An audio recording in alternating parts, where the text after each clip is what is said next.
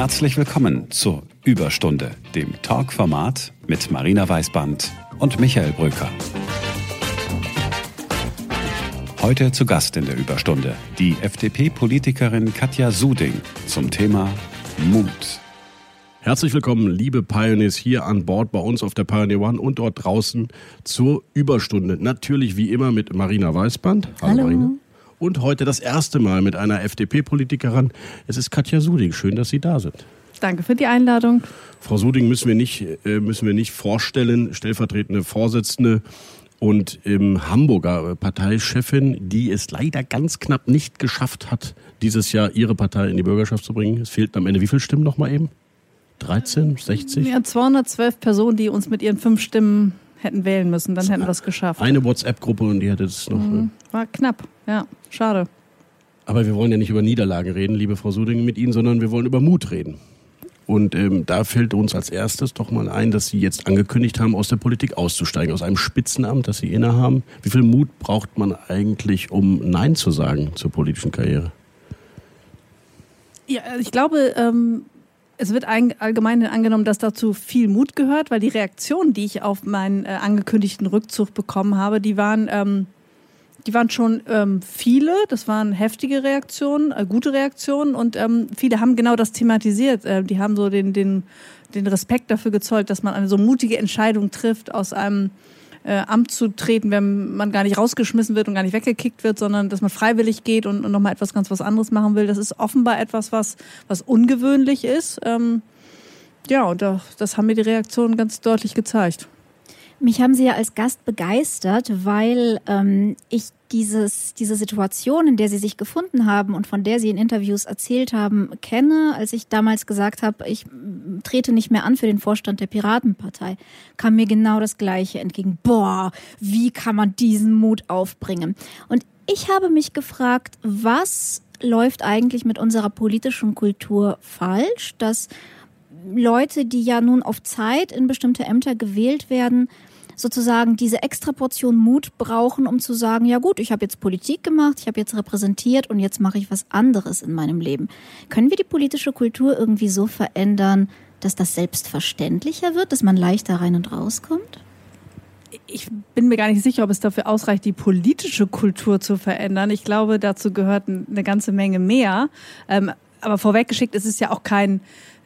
Ich sage ja gar nicht, dass es ein Muss ist, dass man in die Politik geht und sich dann nach einer gewissen Zeit wieder verabschiedet. Das ist mein Weg. Ich wusste auch, dass das kommen wird. Ich wusste nicht genau wann, aber das ist ja nicht etwas, wo ich sage, das muss jetzt jeder machen und wenn man das nicht tut, dann ist das nicht gut. Also es ist genauso gut wie Hermann Otto Solms, der schon 40 Jahre in der Politik ist, ist auch ehrenwert. Das will ich überhaupt nicht bewerten, sondern jeder muss da ja seinen eigenen Weg finden.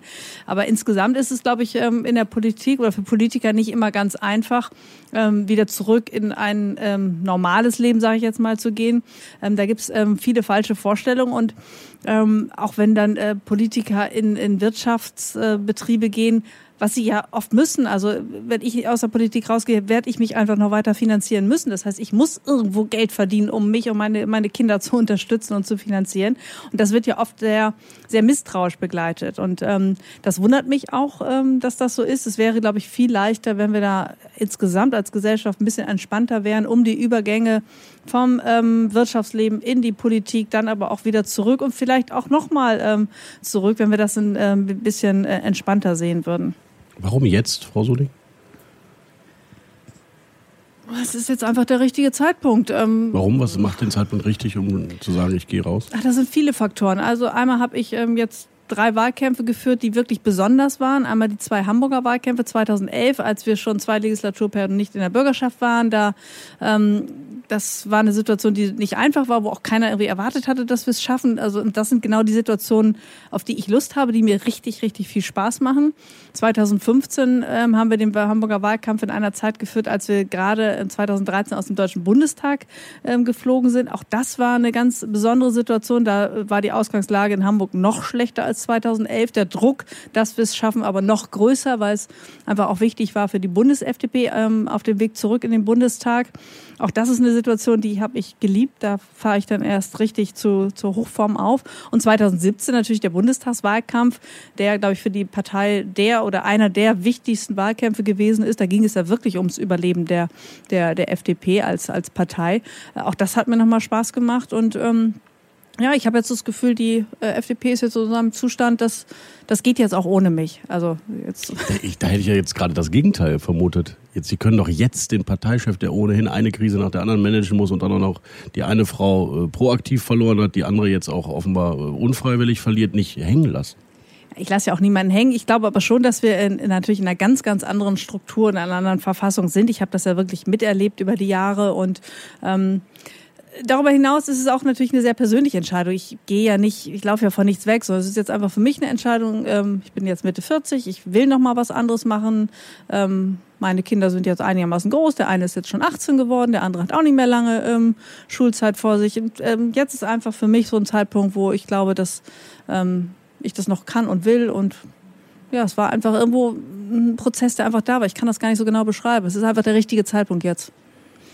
Spüren Sie Erleichterung? Man hört ja, was du eben angesprochen hast, Marina, ja auch oft den Unwillen von Menschen außerhalb der Politik in die Politik zu gehen. Gerade auch in dem Wirtschaftsklientel, würde ich mal sagen, in der FDP gibt es ja ganz wenige, die darauf überhaupt noch Lust haben, weil sie vielleicht auch die neue politische Kultur, die Shitstorms, die Schwierigkeiten, auch die Häme, die sie in der FDP nun kennen, vielleicht besser kennen als manche in anderen Parteien, muss man ja mal so sagen, dass sie darauf keine Lust haben. Ne? Würden Sie nicht sagen? Nö, würde ich nicht sagen. Ich bin da echt immer wirklich sehr, sehr freundlich behandelt worden. Mit Ausnahme, Sie persönlich, klar, ich meine aber die Partei. Ich erinnere mich an Wolfgang Kubicki, der gesagt hat, wir haben als Marke verschissen. Klar, das politische Geschäft, das ist jetzt nichts für so ganz zarte Seelen. Da ist man in einem harten Wettbewerb. Das Ganze findet öffentlich statt. Da wird auch mal mit harten Bandagen gekämpft. Natürlich vorwiegend auch innerparteilich. Also den Wettbewerb habe ich als immer viel intensiver und härter erlebt als den mit dem politischen Gegner. Also definitiv. Ist bei der FDP noch besonders schlimm, oder? Ich glaube, da gibt es Parteien, bei denen ist das noch deutlich schlimmer als bei uns, würde ich sagen. Aber insgesamt natürlich ist da ein harter Wettbewerb. Das beschreiben Sie als Medien ja auch. Aber deswegen permanent. Die Frage, ist diese Erleichterung auch da? Zu sagen, bin ich froh, dass ich mich in diesen internen Stellungskämpfen nicht mehr aufreiben muss? Nee, das ist mehr die Erleichterung darüber, dass mir der Ausstieg so gelungen ist, wie er mir gelungen ist. So habe ich mir das immer vorgestellt, dass ich das wirklich, dass ich den Zeitpunkt sehr selbstbestimmt treffe. Also ich bin froh, dass ich das jetzt aus freien Stücken sagen kann und nicht vom Hof gejagt wurde, sage ich jetzt mal in die Tüte gesprochen. Also darüber bin ich sehr froh, darüber bin ich erleichtert, dass das wirklich jetzt so funktioniert, wie ich mir das immer gewünscht habe und wie ich jetzt auch an den Reaktionen von Kollegen sehe, wie sich das auch viele meiner Kollegen wünschen. Aber nicht jeder kriegt's. Ja, das kann ich mir vorstellen. Aber wenn wir uns tatsächlich diese neue politische Kultur anschauen, woher nimmt man den Mut oder wie geben wir den Menschen den Mut, sich dem zu stellen? Das heißt, was würde man zu jemandem sagen, der reingehen will, aber sagt, dieser innerparteiliche Wettbewerb, dieser zwischenparteiliche, diese Häme, die man als Politiker in jeder Partei ertragen muss, wenn man irgendwie im Zug fährt und erkannt wird. Woher nimmt man den Mut, das zu machen? Also ich bin ja 2011 da sehr plötzlich reingekommen. Ich hatte gar nicht so viel Zeit, darüber nachzudenken, mache ich das jetzt oder mache ich das nicht. Wir haben einfach damals eine sehr plötzliche Neuwahl gehabt. Das hat sich innerhalb von Stunden, es waren noch nicht mal Tage, das waren Stunden, hat sich entschieden, dass das jetzt stattfinden würde mit den Neuwahlen. Die lagen ja noch ein gutes Jahr voraus. Und dann habe ich mich auch sehr schnell entschieden, dass ich gerne eine Spitzenkandidatur mache, nachdem ich darum gebeten wurde. Ja, woher nimmt man den Mut? Also ich glaube, habe es vielleicht ein bisschen anders gemacht als viele meiner Parteifreunde. Ich bin dem innerparteilichen Machtkampf, ich will nicht sagen, aus dem Weg gegangen, aber ich habe meine eigenen Strategien gefunden, damit umzugehen.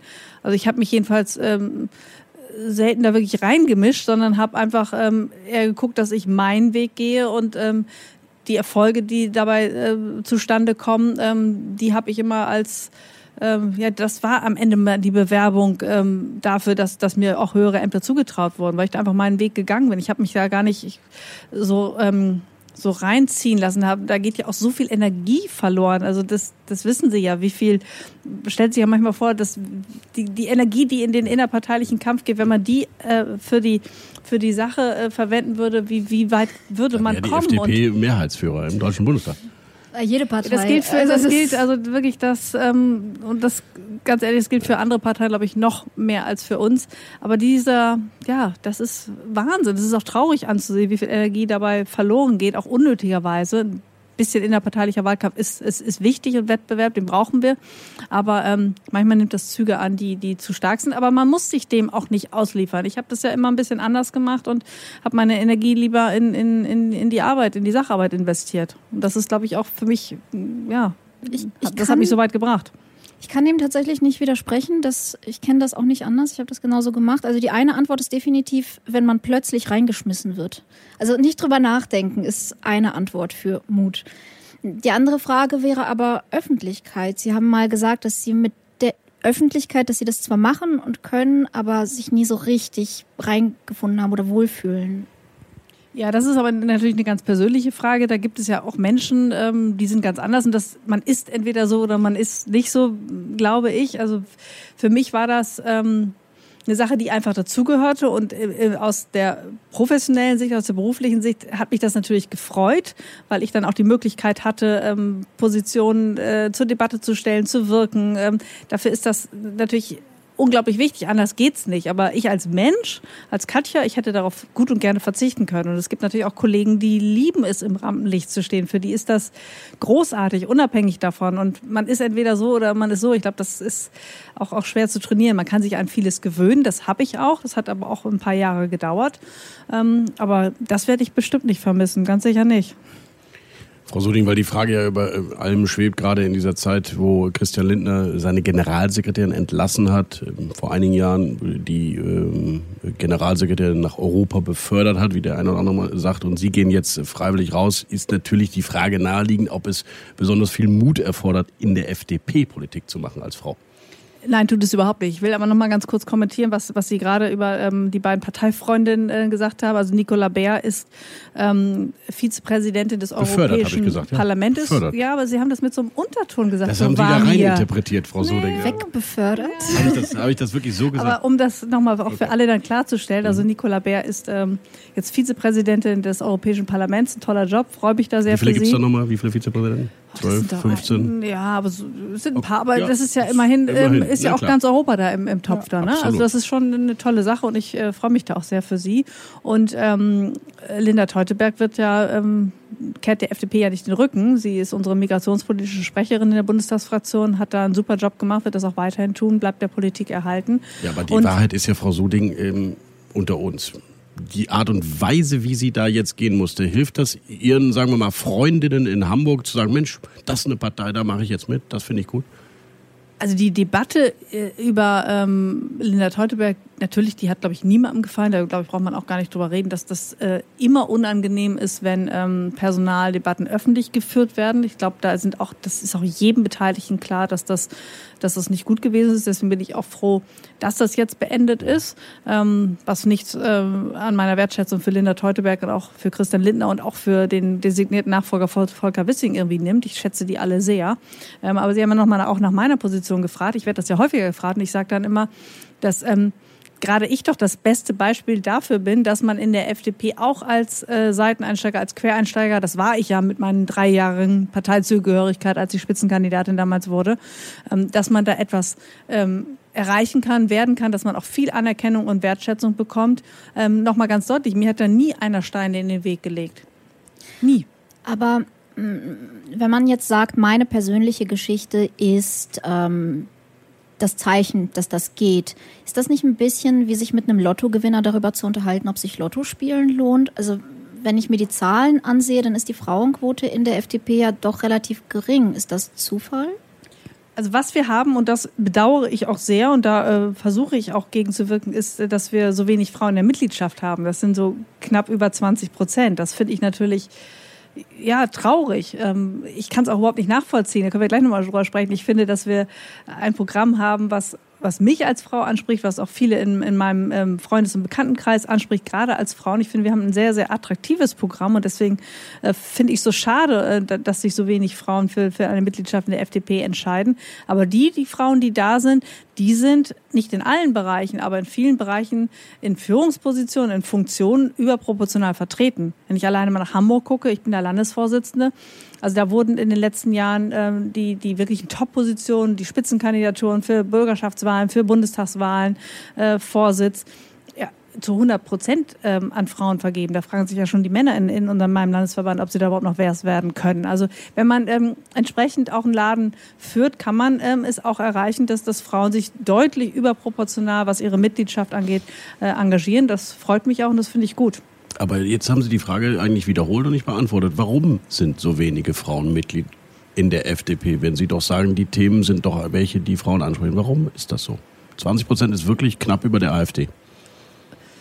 Ich messe mich da nicht mit anderen Parteien. Ich sehe es einfach als absoluten Wert und ich kann Ihnen das am Ende nicht beantworten. Wenn ich es wüsste, würde ich ganz gezielt daran gehen. Ja, Sie haben gerade gesagt, in Hamburg ist es, weil wir eine Führungsfrage auch? Ja, in Hamburg haben wir eine ähnlich geringe Mitgliedschaft, nur diejenigen, die da sind in den Funktionen eben sehr überproportional vertreten. Das sind nahezu 40%. Ja, und das hilft ja vielleicht wieder weitere Frauen. Ja, darauf hoffe ich auch und das wünsche ich mir auch. Und das ist natürlich auch ein langfristiger Prozess. Aber in Hamburg zeigen wir es eben, dass wir auch durch die Art, wie der Landesverband organisiert ist, eine ganze Menge machen können. Ich finde zum Beispiel, ich weiß nicht, ob Sie die Erfahrung auch gemacht haben, aber gerade Frauen, also nicht nur, das trifft auch auf Männer zu, insgesamt auf Menschen, die Politik machen. Aber Frauen sind da besonders sensibel, dass Parteiarbeit, die ja ganz viel im Ehrenamt stattfindet, dass die auch so organisiert ist, dass man das mit seinem restlichen Leben auch in Einklang bringt. Und das ist dann immer ja noch so, dass Frauen, das wissen wir ja aus den Zahlen leider so, dass sie die Hauptlast tragen bei Kindererziehung, bei Hausarbeit, bei Pflege von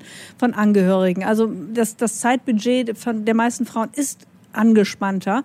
Und deswegen gibt's da keinerlei Verständnis dafür, dass Sitzungen ausufern, dass da endlos geredet wird, dass Punkte, die schon von jemand anders gesagt wurden, dann nochmal aufgegriffen wird. Kennt jeder. Es wurde schon alles gesagt, aber noch nicht von mir. Deswegen muss ich auch nochmal ran.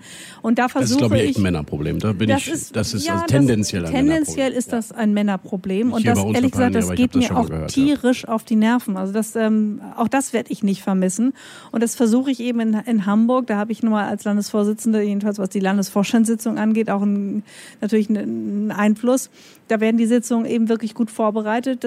Liegt alles auf dem Tisch, da kann sich jeder einarbeiten. Und dann arbeiten wir unsere langen Tagesordnungen auch stringent in 2 Stunden durch. Und wenn alles gesagt ist, dann ist alles gesagt. Und wenn dann noch jemand kommt und es nochmal mit anderen Worten sagen ist, dann gibt es da einen scharfen Blick und dann passiert das auch nicht. Also da ist die Kultur einfach eine ganz, ganz andere. Was vielleicht auch daran liegt, dass da fast 40% Frauen sitzen. Also man kann das auch anders machen, ohne dass die Qualität leidet. Wenn wir Beratungsbedarf haben, haben wir dann auch immer die Luft in dieser Struktur, dann auch intensiv zu diskutieren, aber immer zielgerichtet und mit Sinn und Verstand. Das ist doch schon mal ein guter Tipp, wie man mehr Frauen in eine Organisation kriegt. Mir fällt übrigens auch auf, wir machen es natürlich auch falsch. Wir reden mit Ihnen als Frau jetzt wieder über Frauen in der Politik, was ich hasse, weil ich finde, wir müssen viel mehr mit Männern über Frauen in der Politik reden. Das ist Zufall und es ist aber auch nicht ganz Zufall, weil Sie haben in einem Interview etwas Interessantes gesagt, worauf ich auch hinaus will. Sie haben gesagt, wir müssen aufhören, in erster Linie auf das Geschlecht zu gucken. Ne? Und vielleicht regelt sich das, wenn wir aufhören, irgendwie die Menschen so in Männer und Frauen zu unterteilen. Ist das richtig? Ja, ich finde das manchmal so ein bisschen schizophren, dass auf der einen Seite auch gerade Frauen und Männer, sind ja mehr Frauen, die wirklich sich die Frauenförderung zu eigen machen, was ich alles okay finde, dann aber und sagen, es dürfte doch keine Rolle spielen, welches Geschlecht jemand hat, dann aber das Geschlecht so absolut machen und jedes Mal beispielsweise, wenn irgendeine Frau eine Führungsposition verlässt und ein Mann ihr nachfolgt, dass das dann gleich ein Riesenproblem ist. Also wenn wir müssen dahin kommen, dass wir so cool sind, dass auch das kein Problem mehr ist, weil das darf es nicht sein, ganz ehrlich. Was ich an diesem Interview absolut fantastisch fand, ist, dass Sie in der exakt gleichen Antwort gesagt haben, dass Sie sich dafür einsetzen, gezielt Mädchen und junge Frauen für die Politik anzusprechen. Und das ist, glaube ich, also erstens, es scheint im ersten Statement zu widersprechen, weil wenn Sie nicht auf das Geschlecht gucken, dann würden Sie auch nicht gezielt junge Mädchen ansprechen. Und ich frage mich, ist das der performative Widerspruch des Liberalismus, der inklusiv sein will, aber gleichzeitig niemandem diese Starthilfe geben möchte, der strukturell aber benachteiligt ist? Aber so ist es ja auch nicht. ich möchte einfach diese helle Aufregung darüber, wenn, ich habe es eben schon gesagt, eine Frau eine Führungsposition abgibt und ein Mann nachfolgt, das muss aufhören. Das ist absurd. Also das muss einfach möglich sein. Umgekehrt ist es ja auch möglich. Also da müssen wir einfach ein bisschen entspannter sein. Nichtsdestotrotz, ich habe ja eben auch schon mal die Unterschiede, die ich oft wahrnehme, wie Frauen auf Politik gucken, wie sie auch, welches Zeitbudget sie so zur Verfügung haben, wie groß ihre Bereitschaft ist, bestimmte Dinge, lange ausufernde Sitzungen zu ertragen. Da gibt es ja Unterschiede, so. Und die nehme ich ja wahr und die will ich ja auch, kann man ja gar nicht wegdiskutieren.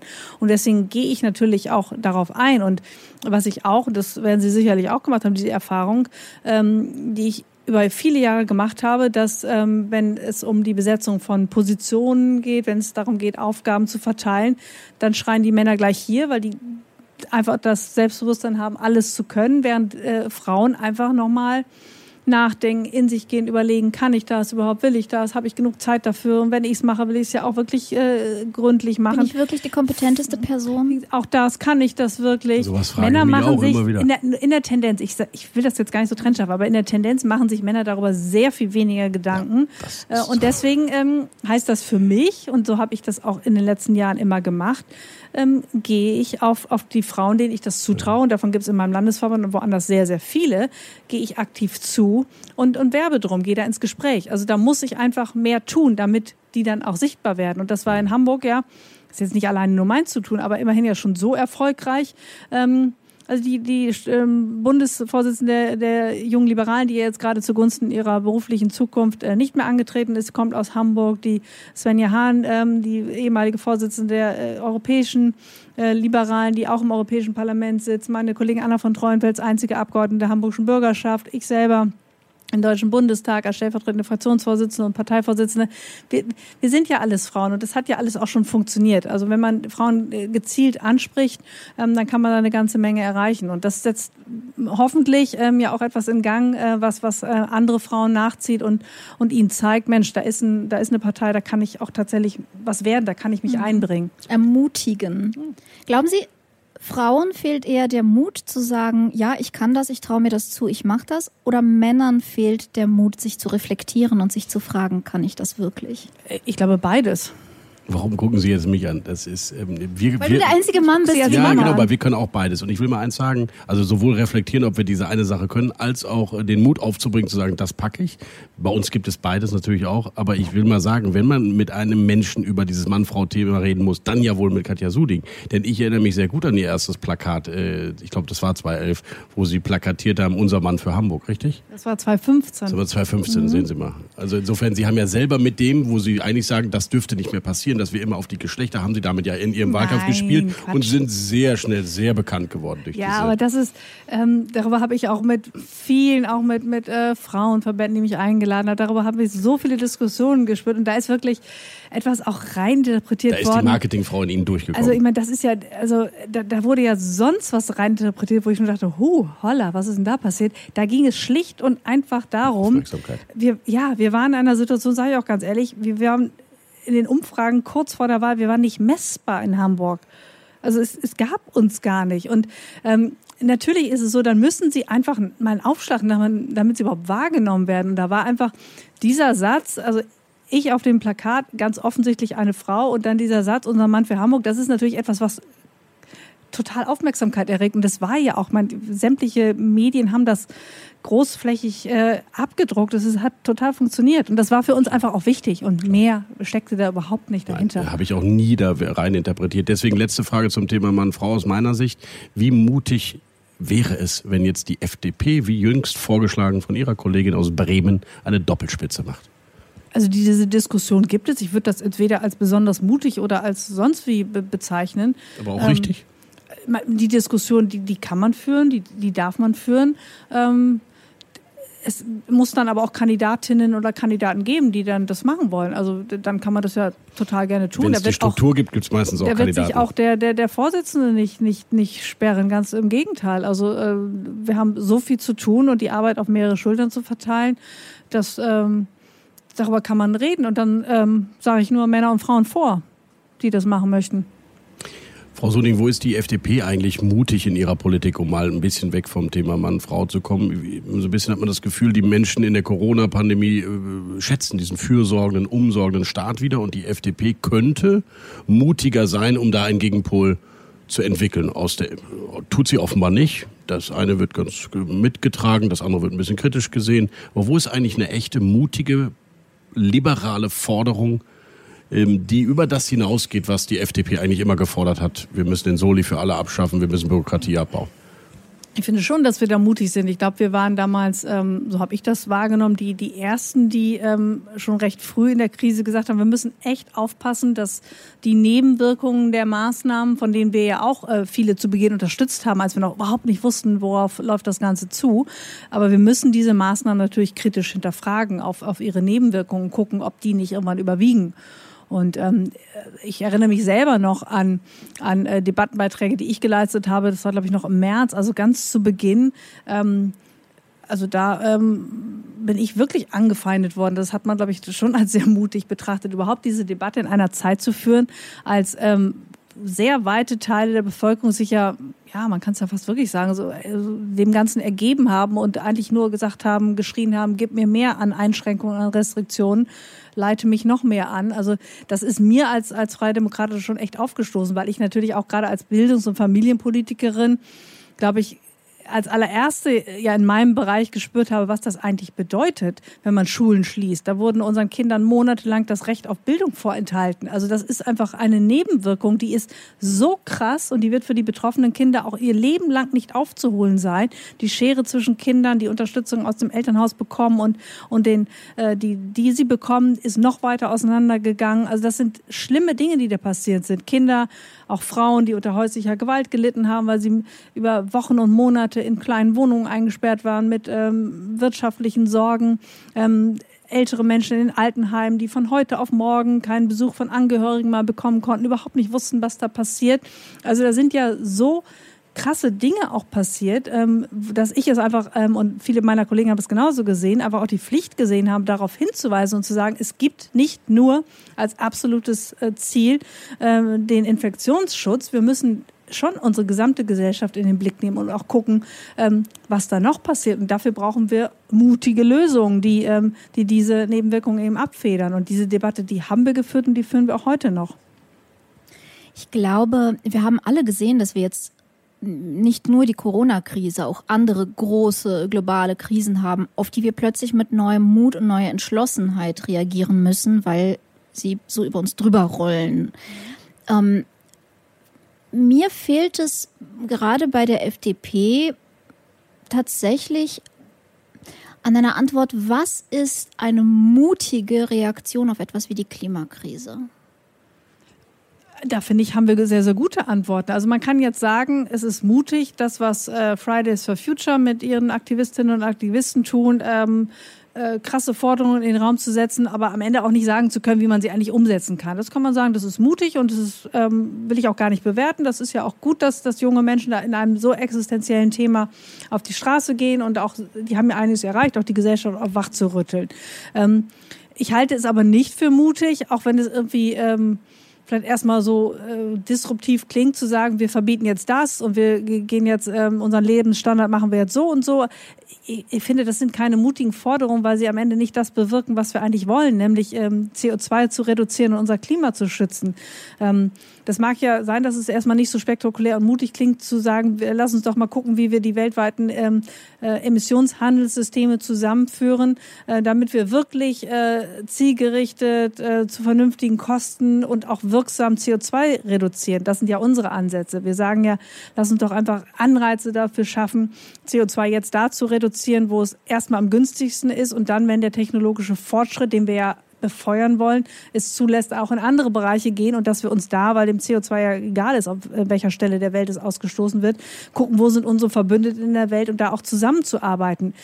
Das ist eine Forderung, die ist aus meiner Sicht viel, viel mutiger als nur wie mancher politische Gegner auf die Straße zu gehen und Verbote zu fordern. Ich weiß nicht, weil mir erschien diese Forderung immer sehr zurückhaltend, zu sagen, wir investieren in neue Technologien, was offensichtlich, ja, wir alle hoffen auf neue Technologien. Aber es erscheint mir wie ein Verblenden darüber, dass wir möglicherweise nicht mehr so leben können, wie wir bisher gelebt haben. Und sich dieser Tatsache zu stellen, zu sagen, wenn wir diesen Planeten irgendwie bewohnbar halten wollen, dann müssen wir uns in einigen Dingen einschränken. Wäre das nicht eigentlich die mutige Kommunikation? Ich glaube, das wird nicht funktionieren. Und ich halte das, und da widerspreche ich auch, dass alle politischen Gegner wissen, dass der technologische Fortschritt uns da weiterhilft. Also wenn ich schlicht und einfach das Ende des Verbrennungsmotors fordere, aber gar nicht erkenne, dass ich den Verbrennungsmotor in seiner Technologie benötige, damit da andere Kraftstoffe, die CO2-neutral sind, benutzt werden können. Ich brauche diese Technologie Verbrennungsmotor für viele Antriebsarten, an denen jetzt schon geforscht wird, die uns aber CO2-Ausstoß ersparen. Dann ist das für mich nicht mutig, dann ist das für mich gaga und populistisch, ganz ehrlicherweise.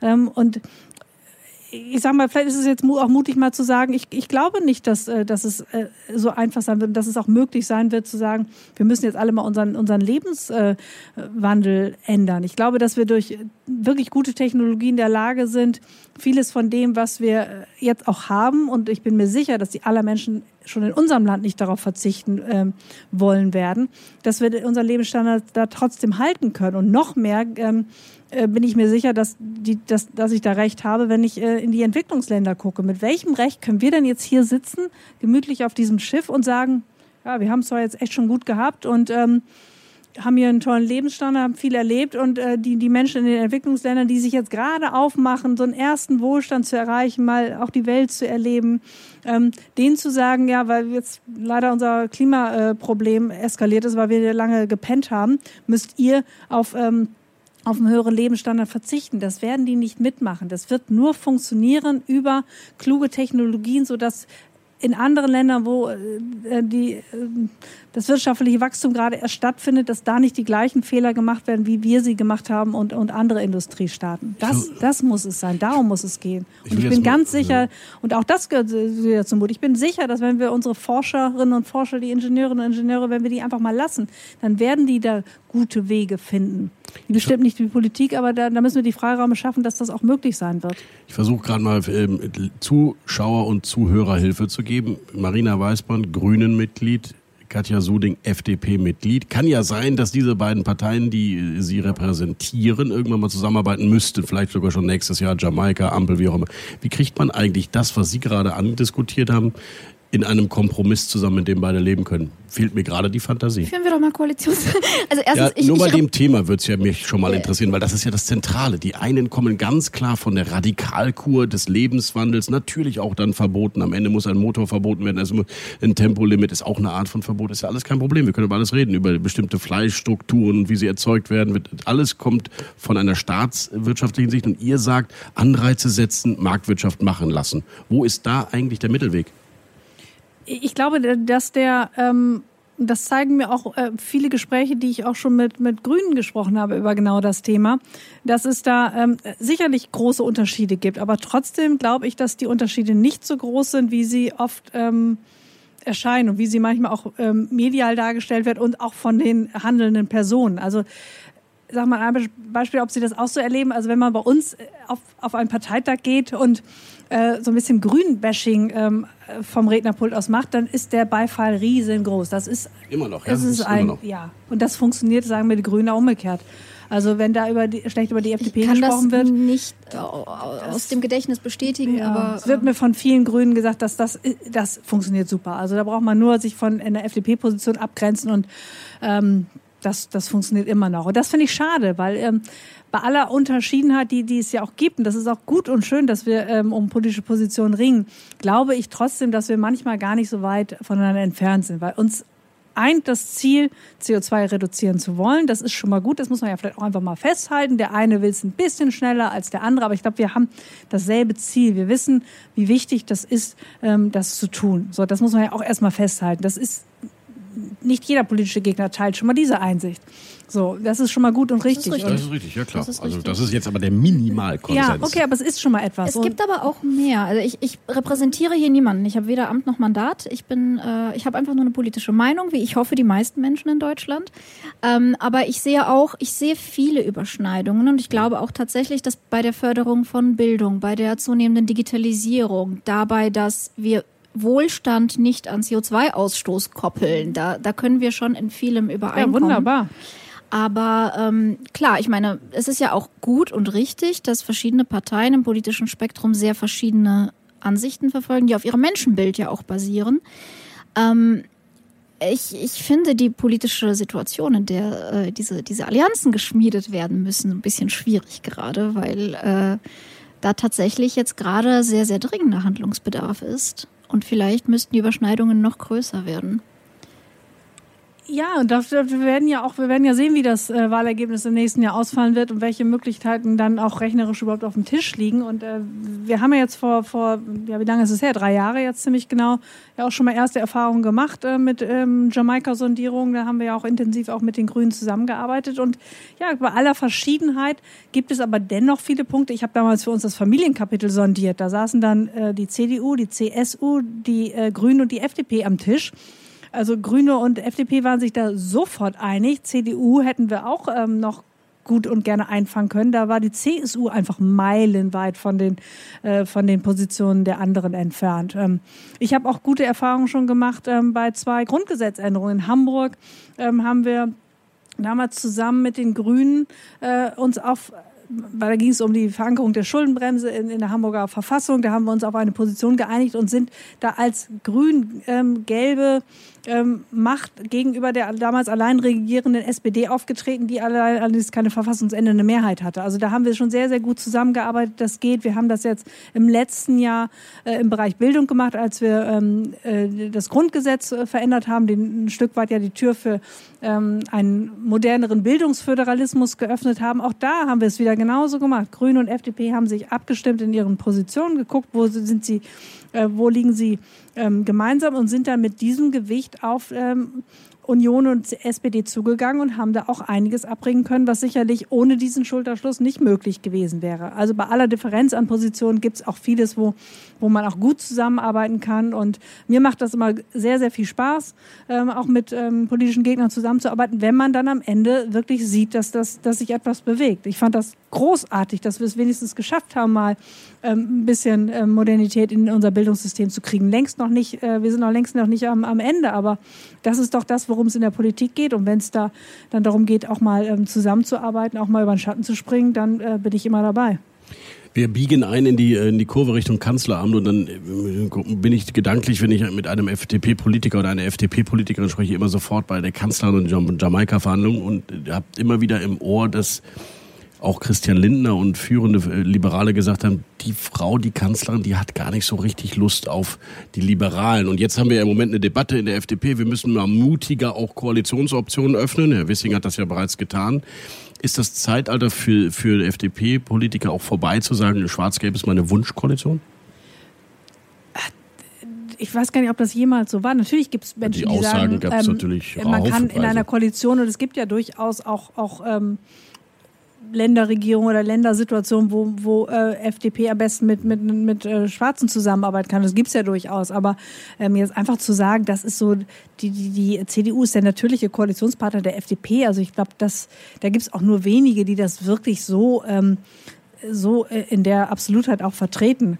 Ja, für mich ist die Frage interessant, wo kriegt man als FDP, wenn man ja weg will von den Umfragen, die Sie jetzt gerade haben, Sie wollen ja mehr wahrscheinlich für sich erreichen. Kriegt man die, indem man die FDP öffnet in einen auch linksliberalen Teil, sozialliberal, oder kriegt man die, indem man noch mehr das macht, was früher immer FDP war, Kernklientel, Unternehmen, Wirtschaft? Ja, aber dann gucken Sie mal, was früher FDP war. Gucken Sie doch mal in den 60er Jahren und 70er Jahren hatten wir doch war sie auch schon mal sozial, ja, und dann war sie unter Guido Westerwelle mal sehr wirtschaftsliberal. Genau, also wir haben ja, wenn man unsere Geschichte guckt, dann kann man ja nicht sagen, früher war es eine Orientierung hin zur CDU. Wir hatten auch schon ganz andere Orientierungen. Und immer wenn sage ich jetzt mal ganz selbstbewusst, wenn die FDP in einer Regierung gewesen ist und da auch eine wichtige Rolle gespielt hat, dann ging es ja unserem Land auch gut. Wir haben da ja wichtige Reformen auch vorangetrieben. Früher in der sozialliberalen Koalition, im gesellschaftspolitischen Bereich, hinterher sicherlich in den 80ern, auch 90ern in Richtung einer Stärkung der Wirtschaftskraft Deutschlands. Also da ist ja auch viel Gutes passiert. Deswegen würde ich nie sagen, dass man sich auf das eine oder das andere festlegt. Für mich geht es einfach darum, und da geht es auch keine Farbenlehre, sondern mir geht es darum, wo können wir etwas bewirken. Und da gibt es durchaus unterschiedliche Konstellationen, mit denen man das machen kann. Wir haben Schnittmengen, die sind in manchen Bereichen größer mit der SPD, in anderen sind sie größer mit der Union. Manchmal sind es auch tatsächlich die Grünen, mit denen wir da größere Schnittmengen haben. Und da muss man einfach gucken, was ist am Ende das Gesamttableau, was kann man erreichen. Da spielen auch die handelnden Personen eine ganz, ganz große Rolle. Also ich bin davon überzeugt, dass damals die Jamaika-Sondierung, ich war ja dabei, 5 Wochen lang, dass die auch ganz stark an den handelnden Personen und dem fehlenden Vertrauen, der fehlenden Zusammenarbeit, dass die am Ende daran gescheitert sind. Wäre heute anders? Es wäre jedenfalls eine große Chance, dass es anders ist. Viele der handelnden Personen werden gar nicht mehr dabei sein, wenn es nochmal zu einer Neuauflage von Jamaika-Sondierungen kommen sollte. Die Kanzlerin, allen voran, die ja die Verhandlungen geleitet hat, die wird mit sehr, sehr großer Wahrscheinlichkeit oder sicher nicht mehr dabei sein.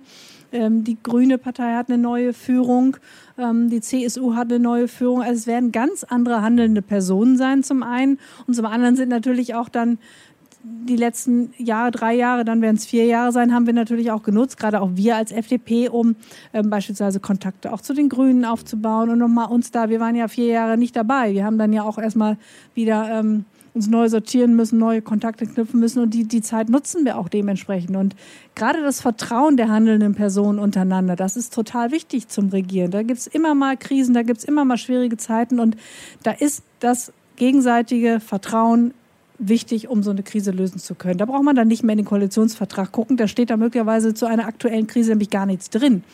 So, und da müssen sie dann ganz anders agieren können. Und das ist total wichtig, dass man das hinkriegt. Mut ist ja auch Vertrauen, sagt Alfred Adler. Ich sehe trotzdem nicht auf der zwischenmenschlichen, sondern auf der ideologischen Ebene 2 wesentliche Strömungen im Liberalismus, im FDP-Liberalismus. Die eine ist eher so, wie schaffe ich es, die Freiheiten, die jetzt da sind, zu bewahren? Und die anderen sind, wie kann ich Menschen Freiheiten ermöglichen, die bisher nicht frei waren? Ich würde mal sagen, so die erste ist die wirtschaftslastigere. Ja, wie befreie ich mehr die Märkte? Wie befreie ich den alten weißen Mann, der in einem Rückzugskampf ist gegen all die Pesti-Leute, die jetzt auch die gleichen Rechte haben wollen? Und der andere ist mehr so, okay, wir müssen gezielt diejenigen fördern, die nicht die Liberalität genossen haben in den 80ern, 90ern. Und wir müssen die jetzt stärker fördern. Was glauben Sie, welche dieser Seiten sich durchsetzen wird? Ich bin ganz tief davon überzeugt, dass das zusammengehört. Man kann das eine ohne das andere nicht denken. Natürlich ist es, das sage ich gerade auch als Familien- und Bildungspolitikerin, natürlich wichtig, dass wir gerade für diejenigen, die am meisten von frühkindlicher Bildung profitieren, nämlich Kinder aus zum Beispiel Elternhäusern, in denen kein Deutsch gesprochen wird oder wo die Förderung der Eltern einfach nicht so da ist, dass wir denen durch eine wirklich gute frühkindliche Bildung auch die Chancen geben, wirklich Erfolge zu erzielen in der Bildung, dass sie am Ende das machen können, was sie machen möchten. Das ist natürlich unglaublich wichtig. Auf der anderen Seite hilft es mir aber auch nicht, wenn ich im Wirtschaftsleben mich so abschotte, und da geht es nicht um den alten weißen Mann, den ich da irgendwie beschützen möchte. Es geht mir doch darum, dass ich beispielsweise durch eine gute Gründerkultur schaffe oder auch das Stichwort Entbürokratisierung. Das mag ja irgendwie langweilig klingen, das ist aber super wichtig. Also wenn jemand dann am Ende mit einer Top-Ausbildung, vielleicht aus wirklich schwierigen Verhältnissen, irgendwann das Abitur gemacht hat, ein Studium hat oder was auch immer und dann ein Unternehmen gründen will, dann reicht es nicht aus, dass wir ihm früher mal die Chancen gegeben haben. Wenn er dann am Ende an bürokratischen Hemmnissen scheitert, haben wir da auch nichts gewonnen. So, also es gehört schon alles irgendwo zusammen. Haben Sie das Gefühl, dass Mut gerade weniger denn je ein Zeitgeistthema ist? Nö. Wenn ich so, ja. Ist Deutschland ein mutiges Land? Ja, zum Beispiel. Oder wenn ich überlege, dass junge Leute gerne Beamte werden wollen, dass weniger Unternehmensgründungen als in den nächsten Jahren. Ist ja nicht alles sehr mutig, dieses Okay, Land, oder? Da kann man eigentlich so sagen, stimmt. Was mich auch umtreibt, ist tatsächlich, habe ich letztens wieder so ein kleine Anekdote, will ich mal erzählen. Eine junge Frau, die durch Corona ihren Job verloren hat, sich auch lange beworben hat, keine neue Stelle gefunden hat, dann mit der Arbeitsagentur natürlich in Kontakt gewesen ist und dann irgendwann gesagt hat, sie liebt Hunde, sie möchte gerne so ein Dog-Sitting-Unternehmen machen, also freiberuflich mit Hunden anderer Menschen spazieren gehen, sich um die Hunde kümmern tagsüber, wenn die zur Arbeit gehen oder was auch immer. So, damit ist sie dann auch zur Agentur für Arbeit gegangen und die haben ihr dann ganz unmissverständlich klar gemacht, dass sie das für eine ganz schlechte Idee halten und haben mir dann nochmal so ein paar Jobangebote hingelegt für Festanstellungen und sie dann da stand und sagte, nee, ich möchte diese Festanstellung nicht, ich möchte das machen. Und man ihr da wirklich gar keine Unterstützung gegeben hat, sie quasi gezwungen hat, sie bezog ja auch noch Transferleistung, in so einer Festanstellung zu gehen, sich da zu bewerben. Und das ist doch ein Unding, dass es immer noch Menschen gibt, offenbar, die sich anmaßen, anderen Menschen klarzumachen, dass eine Festanstellung, die sie gar nicht wollen, für sie besser ist, als sich selbstständig zu machen mit einem Unternehmen, wo sie auch wachsen können, wo sie eigene Ziele verfolgen können. Also das ist das ist jetzt nur eine Anekdote, aber das ist ja, glaube ich, bezeichnend für einiges in unserem Land, wo man die Menschen, die so mutig sind, sich auch in eine Selbstständigkeit zu begeben, nicht unterstützt, sondern ihnen ganz im Gegenteil echt Steine in den Weg legt. Und das muss echt anders werden. Das darf nicht sein. Ein wunderbares Schlusswort, Frau Suding. Ich wollte eigentlich mit der wunderbaren Sophia Loren enden, die nämlich mal gesagt hat, Mut ist eigentlich nur immer bei sich geblieben zu sein und sich selbst treu gewesen zu sein. Können Sie das für Ihre politische Karriere sagen?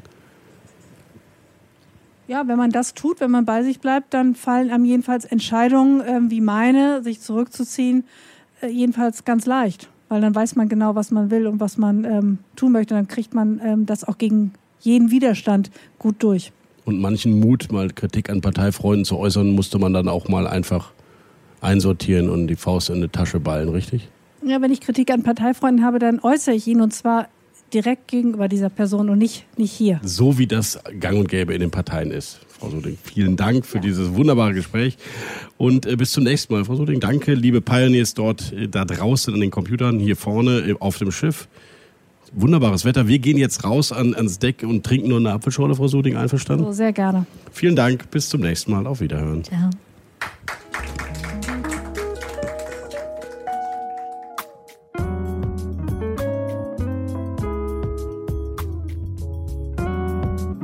Marina. Nick. Und? Was denkst du?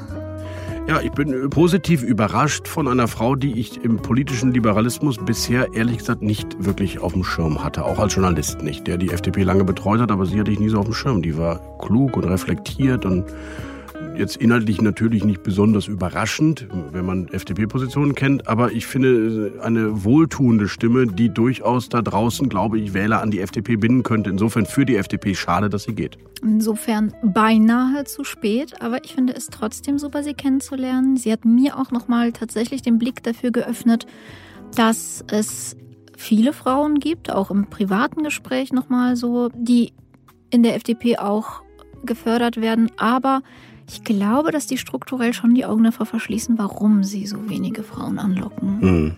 Und 20% ist einfach zu wenig. Und sie hatte keine Antwort auf diese Frage, das muss man einfach sagen. Und deswegen ist es natürlich auch so, ja, mit einer Frau machen wir das Frauenthema. Ja, gut, klar, da ist eine Frau in der FDP, und zwar eine Führungsfrau, die geht raus aus der Politik und ihre Partei hat natürlich ein Problem, dass sie offenbar nicht attraktiv genug ist für junge Frauen. Ja, aber das Thema müssen wir doch mit Lindner besprechen. Ja, aber dann muss Lindner zu dem Thema Frauen zu uns in den Podcast kommen. Hiermit ist die Einladung ausgesprochen.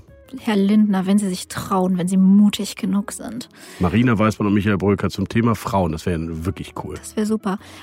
Nee, aber ganz ehrlich, mit einer FDP, wo eine Katja Suding oder vergleichbare Personen eine sehr wichtige Rolle spielen, könnte ich total arbeiten. Also das würde mich sehr freuen, weil ich glaube, dass da tatsächlich viele Schnittmengenpositionen sind. Mhm.